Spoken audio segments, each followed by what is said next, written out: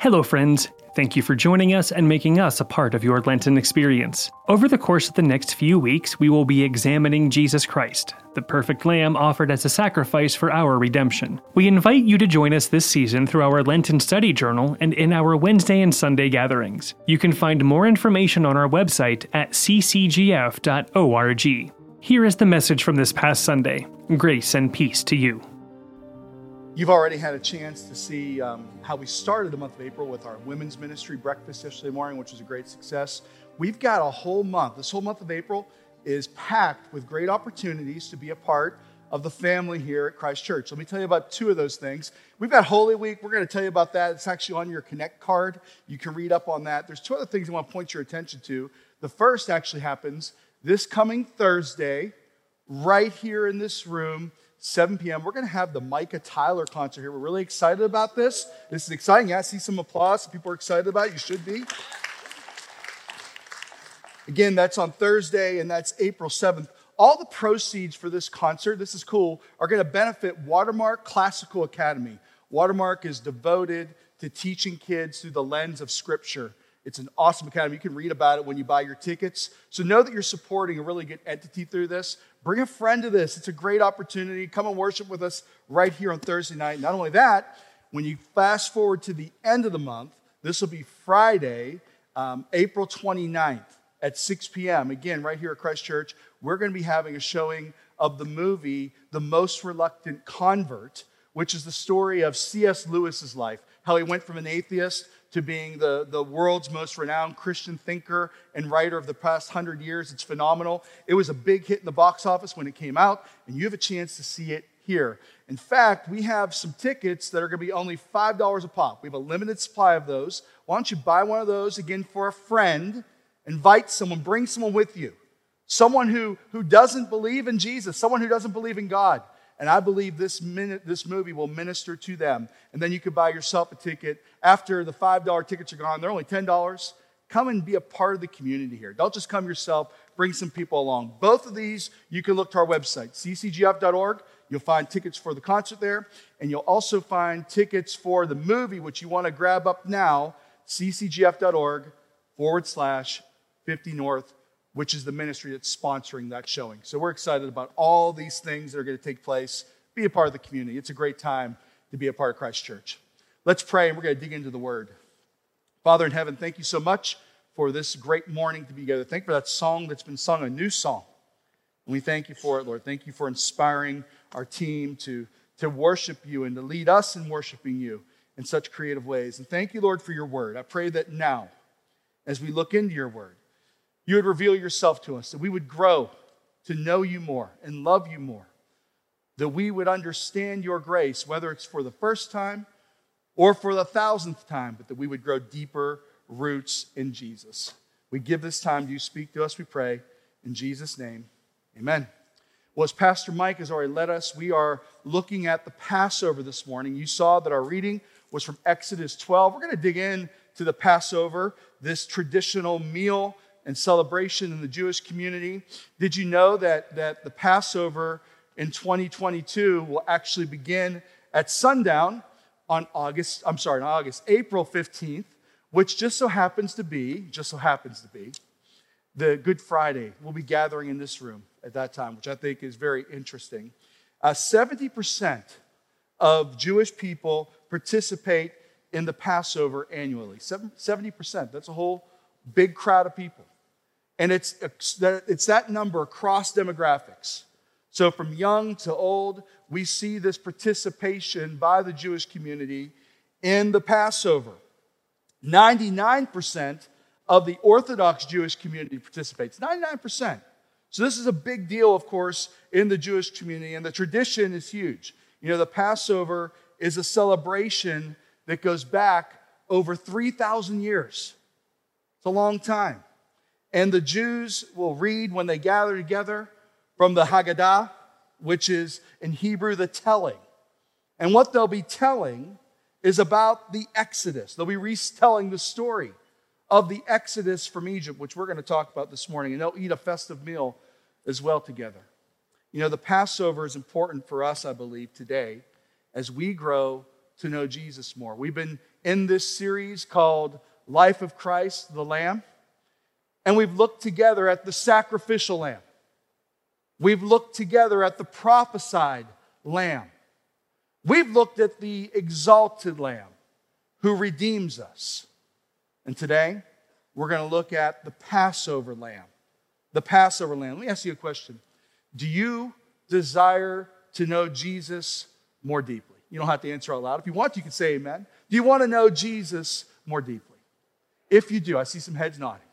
If you do, then there is something here for you as we approach Holy Week, as we approach the end of this Lenten season with Resurrection Sunday, Easter Sunday. Listen, you can know the greatness of God to a greater degree as we look at the scriptures this morning.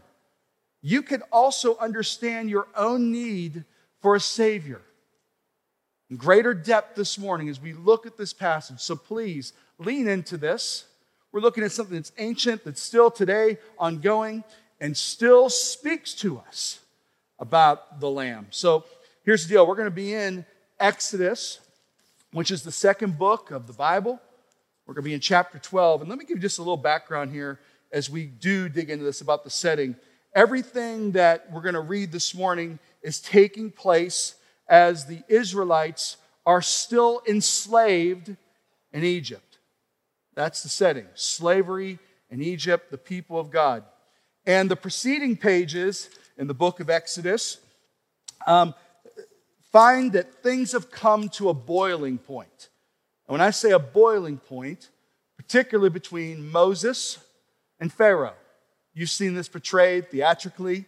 Moses and Pharaoh. There's this great conflict between them, with Moses representing Israel and the God of Israel, our God, and Pharaoh hardening his heart and digging in his heels.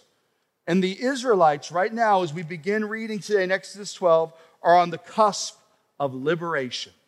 They've been enslaved, but now there's the dawning of a new day. There's the hope of a new life that's right before them. And so we're jumping in here, and once again, as we do, this is so interesting, a lamb is front and center. A lamb is front and center. And this lamb is both a part of the meal, but it's also a part of a ritual that we're going to talk about here this morning. Now, this is different than a sacrificial lamb. We've talked about the sacrificial lamb. This is different. This is not a lamb for atonement. This is a lamb who is intended to set the people apart. So let's go there now, Exodus chapter 12, and let's read the first few verses of this passage. You've already heard them read once, a few of these verses, but it's good to hear them again. Open up your Bibles, read along with us. The words will be on the screens as well. The scripture says this in verse 1. The Lord said to Moses and Aaron in Egypt, "This month is to be for you the first month of your year. Tell the whole community of Israel that on the 10th day of this month, each man is to take a lamb for his family, one for each household. If any household is too small for a whole lamb, they must share one with their nearest neighbor, having taken into account the number of people there are. You are to determine the amount of lamb needed in accordance with what each person will eat. The animals you choose must be year-old males without defect, and you may take them from the sheep or the goats. Take care of them until the 14th day of the month, when all the members of the community of Israel must slaughter them at twilight. Then they are to take some of the blood and put it on the sides and tops of the door frames of the houses where they eat the lambs." Okay, so here we have these ancient words again, a little bit befuddling to us and a modern audience, but I think as you look at this, it'll come clearer for you. The first thing I want to point out to you is this. This is a lamb. You see it here in verse 5. It's a lamb without defect.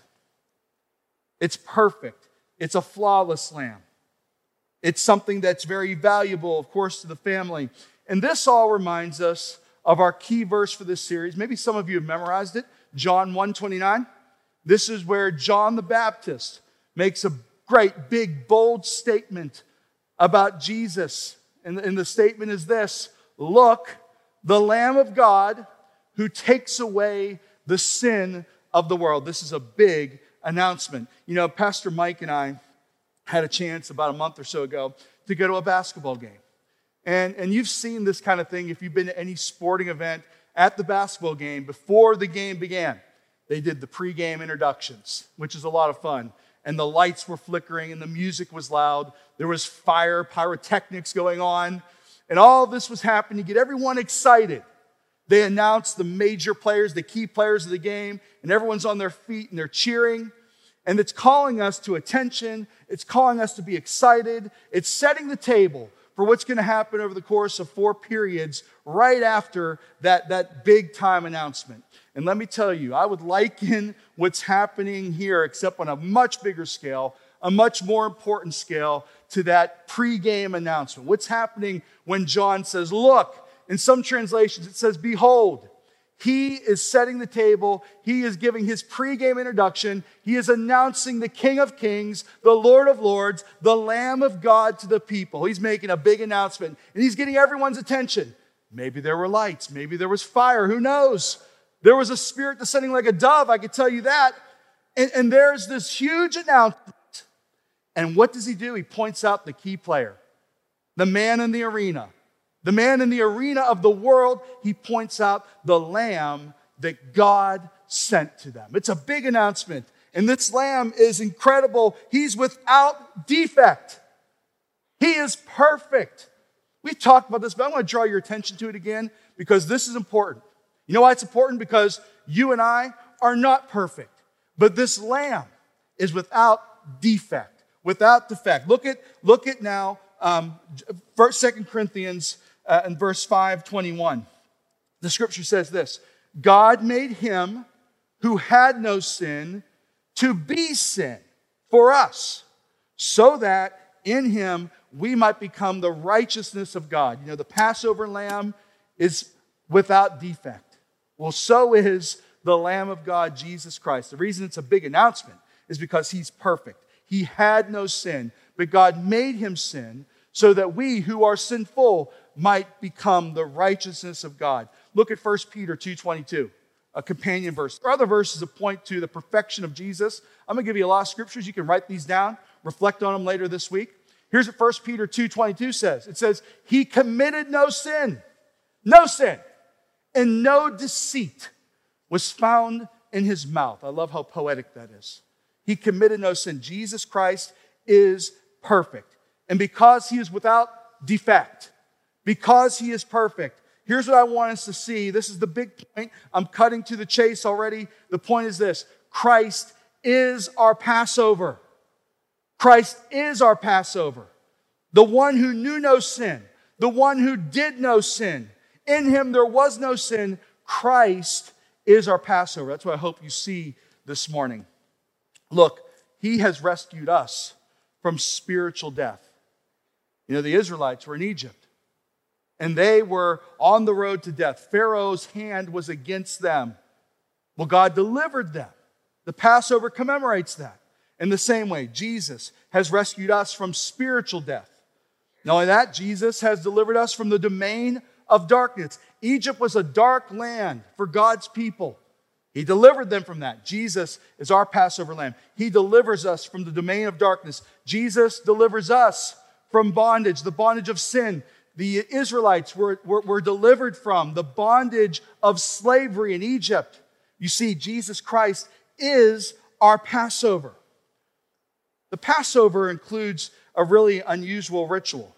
You know, there's this meal that we're going to talk about. I'll actually show you a photo in a little bit here of what a table might look like. But there's this unusual ritual, and the ritual is this. The blood of a lamb had to be applied, you saw this in the scripture, to the doorpost of each house. Now that's peculiar. I looked around and I found some pictures of what a Passover table might look like, a Seder, and I could find those. But I couldn't find any modern renderings of people standing in front of their house with a paintbrush that had been dipped in blood and it's smeared all over their doorpost. No one does that. It's unusual. And you know, it's interesting. The Passover meal is one thing for us, but this blood that's applied to the doorposts of a house, it seems to us to be out of bounds. It seems to be unusual.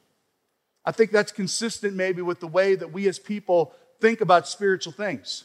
You know, some people, for instance, admire the teachings of Jesus Christ. They see him as a man of peace. They see him as a man of wisdom. They see him as an interesting figure in the context of history. But those same people perhaps don't want the cross. They don't want to talk about the cross. They don't want to talk about the messy part, the bloody part. Understand this. Just as the Passover isn't complete without the blood on the doorpost, your life, our understanding of who Jesus is not complete without the death on the cross, his death on the cross that pays for our sins. This blood piece is important. And I know we keep on hitting on this. And you might think, enough with the blood, but listen, we have to lean in again and consider the blood and the power of the blood. I'll show you another verse, Hebrews 9:22. Write these down. 9:22 says this, in fact, the law requires that nearly everything be cleansed with blood. They're painting their houses, the doorposts of their homes. Everything must be cleansed with blood. That's what the law requires. And without the shedding of blood, there is no forgiveness. This concept of blood is important to us. And here's the thing that I want to leave. Before we leave this section, I've got to say this to you. You know, the blood of the lamb had to be applied to each individual home. I think that's interesting. It became very personal for the Israelites as they were preparing for the Exodus. And listen, that same thing goes for us here today. We must appreciate the sacrifice of Jesus Christ for ourselves. It has to become personal. You can't rely on your grandmother painting her doorposts for you. You can't rely on your neighbor painting their doorposts for you. No, it has to become personal.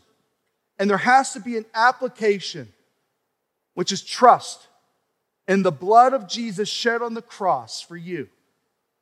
That his sacrifice is accounted for on your behalf. Look, it has to become personal. It's a game changer. It happened in my life. You know, I went to church for a long time, and I heard stories about Jesus. I was one of the people who thought, yeah, Jesus, he's a cool dude. Jesus is awesome, right? But I never personally applied the message of the cross, the message of Jesus, until I became a young man. Maybe that day is for you right now. Maybe some of you, like God's speaking right now and saying, yeah, that's you.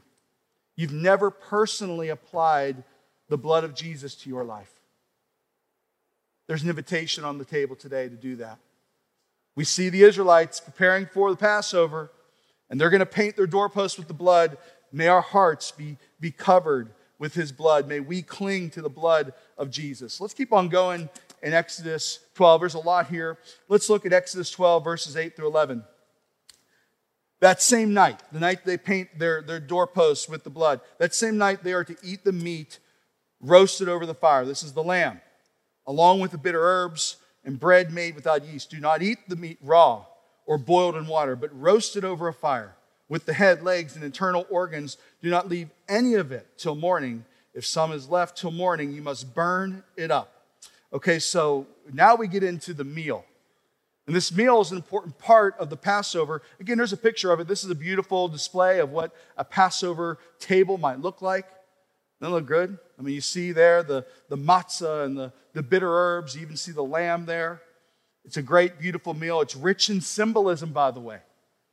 In fact, we're going to be spending some time, another one of these jam-packed activities we have going on in April, on Maundy Thursday. Not this coming Thursday, but next. This is the Thursday before Easter Sunday. Some people know it as Holy Thursday. We're going to host right here a Seder meal.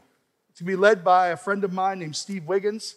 This is a picture of Steve. Look what a handsome guy he is. Steve is going to be here, and he is going to be leading us through Seder. He's great. Steve was a Christian recording artist about 20 years ago in a band called Big Tent Revival. He's really just a fantastic speaker and teacher. Come out for this. Participate in this Seder, and you're going to see Jesus more richly because all these elements point to who Christ is, what God has done through Jesus. It's amazing. It's rich in symbolism. Come out for that. But here's what I want to point out to you today.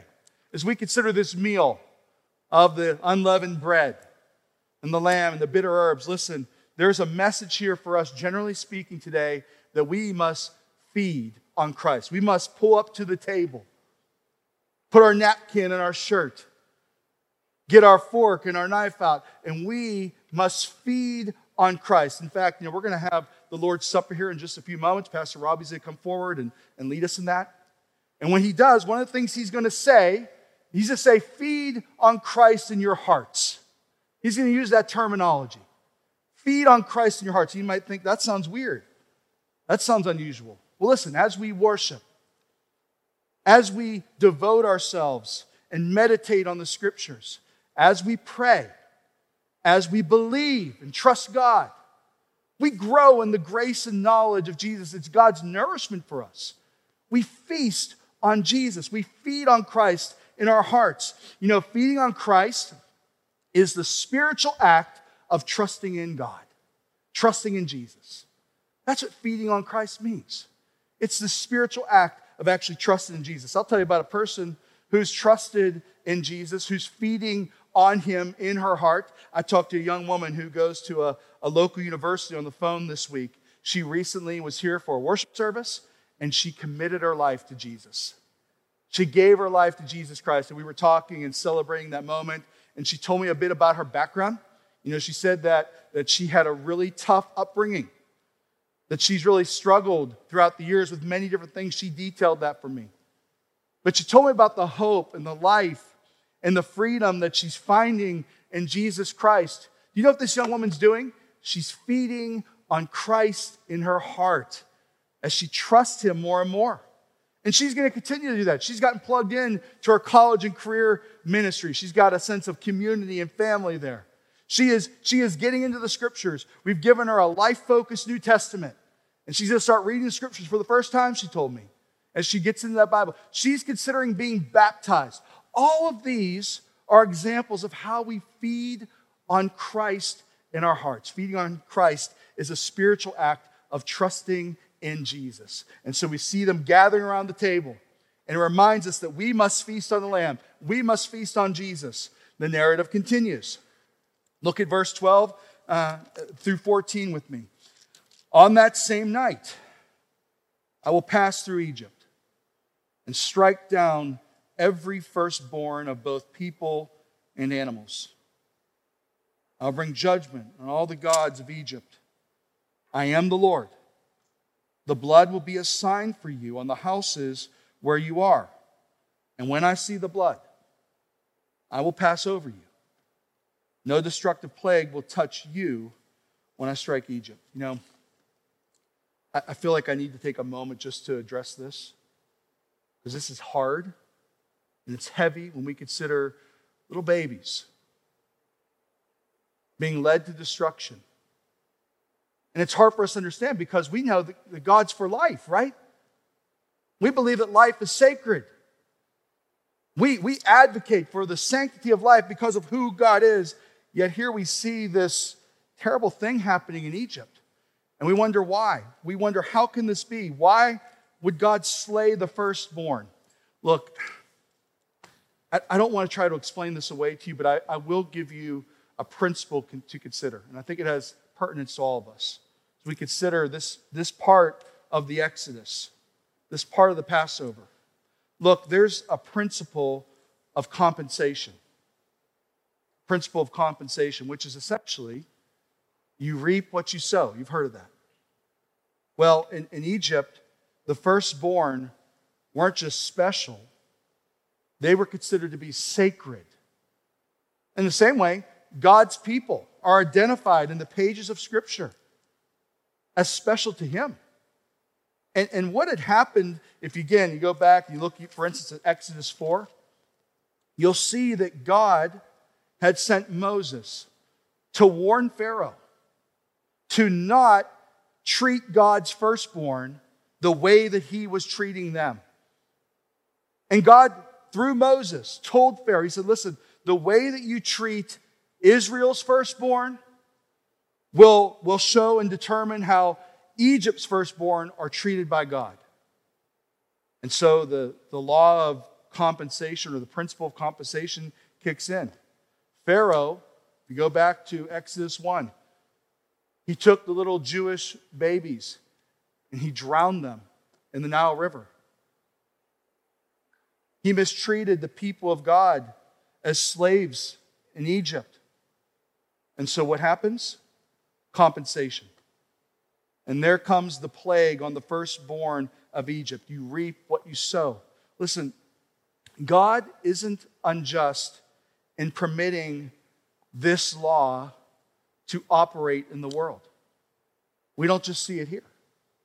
We also see it if you look at the life of Jacob. Jacob lied to his father Isaac. He deceived him. And what happens when you fast forward to when Jacob is a daddy? Well, his sons deceived him in a very painful way. Or look at the life of David, the king. He committed adultery, and he had a man murdered. And what happens in David's life subsequently? The consequences of those decisions is played out in the life of his family. We can't outrun this principle, the principle of compensation,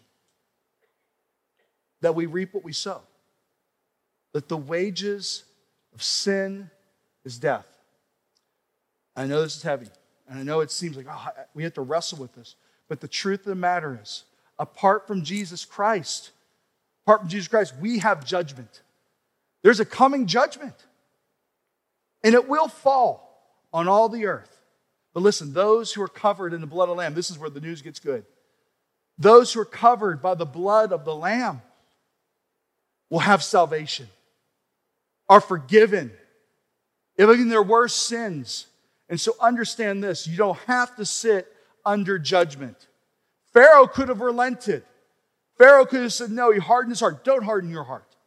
Don't harden your heart. There is salvation available through Jesus Christ for you by his blood, the blood of the Lamb. Would you apply it to your doorpost? Would you grab on and embrace the blood of the Lamb, Jesus Christ? It's there for you. I had to address that. I don't want to just glaze over these hard parts of the Scriptures. I hope that gives you some understanding.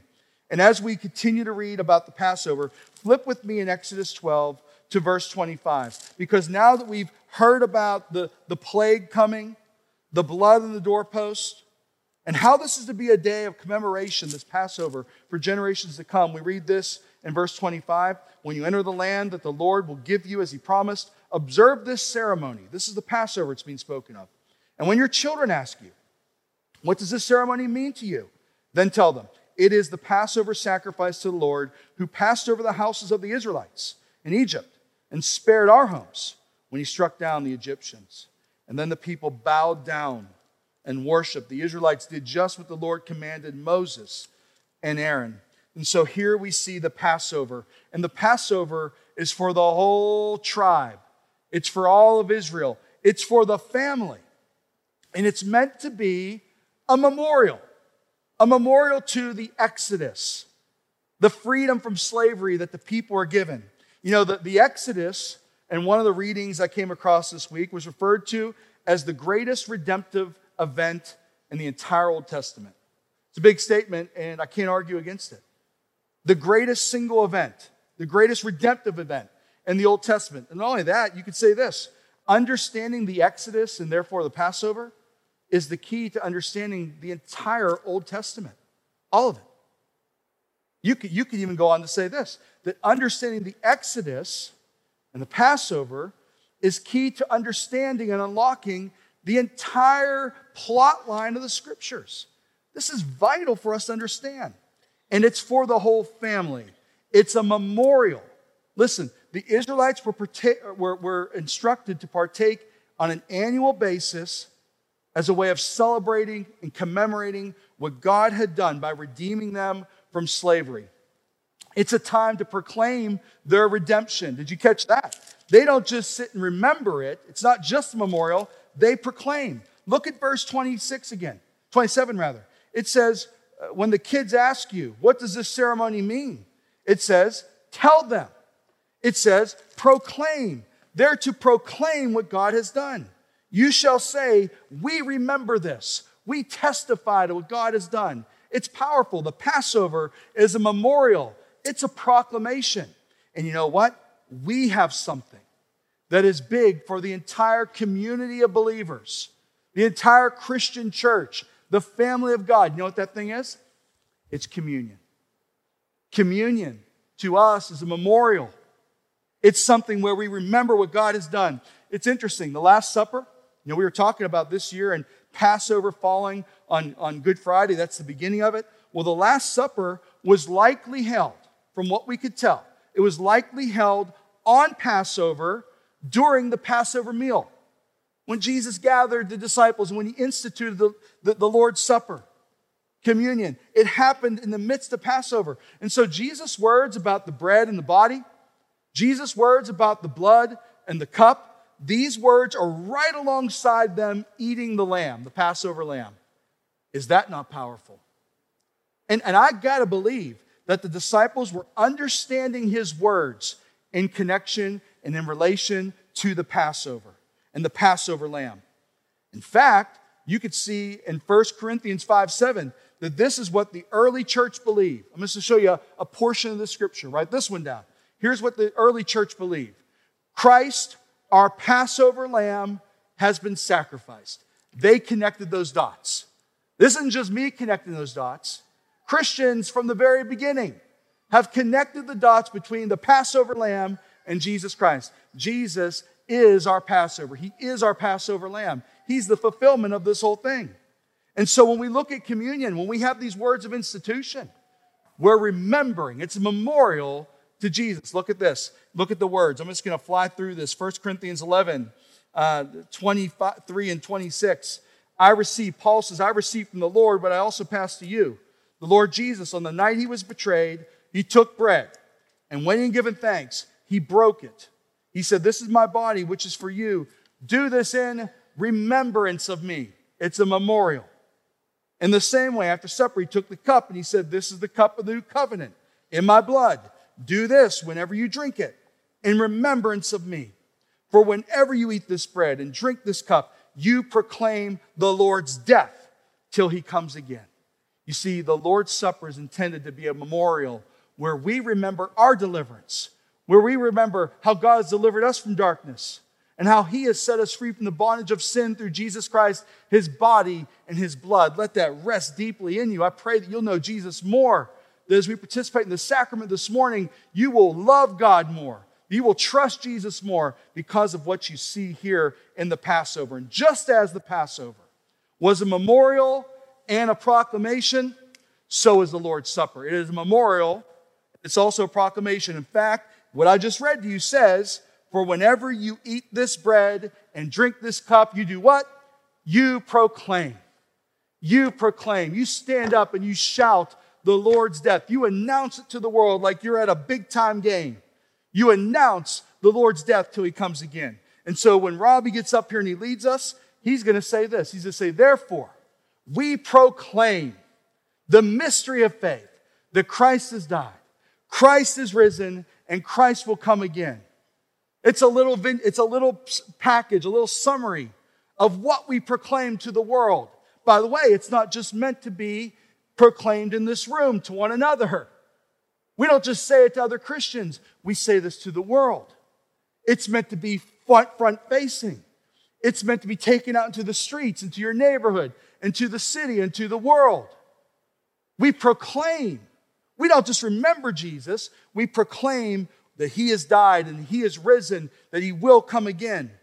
And so listen, when we think about proclaiming, and I'm going to lean into this again, it's more than just in this room mouthing words.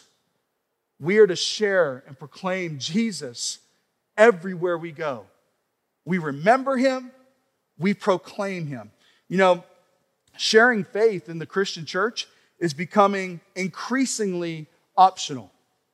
I found some stats this week. The George Barna tells us that less than 50% of Christians have shared their faith even one time in the past 12 months.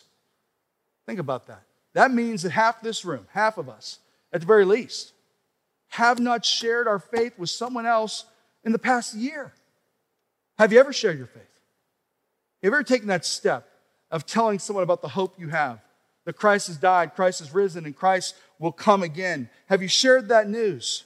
Listen, we're giving you some ways you can do this. This is important. We have these invest and invite cards. And you could take this card and you can make an invitation to someone. An invitation is huge. It starts with an invitation. Someone invited me to an event where I was invited to trust in Christ. An invitation is a huge deal. I'll tell you how this plays out in the life of the church. I just so happened, once again, to come across a letter that I received 1 year ago almost to the day. And this letter is in relation to someone's experience last Easter. Listen to this, okay? The letter says, I'll read you just some bits and pieces of this. Not having attended church services for many years, know anyone like that? Not having attended church services for many years, I convinced myself that I was spiritual rather than religious. That sounds like a lot of people these days. And that worked for me for several years.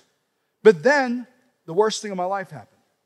It was a Sunday morning, and my husband died suddenly. And as I was grieving, the days and weeks, especially Sundays, were extremely difficult and depressing. What a hard thing. So many people have situations like that, by the way. The person continues. I realized what I was seriously lacking in my life. And I reached out to my cousin. She, along with her husband, have been longtime members of Christ Church. And this cousin invited this person to the Easter services here. Invest and invite.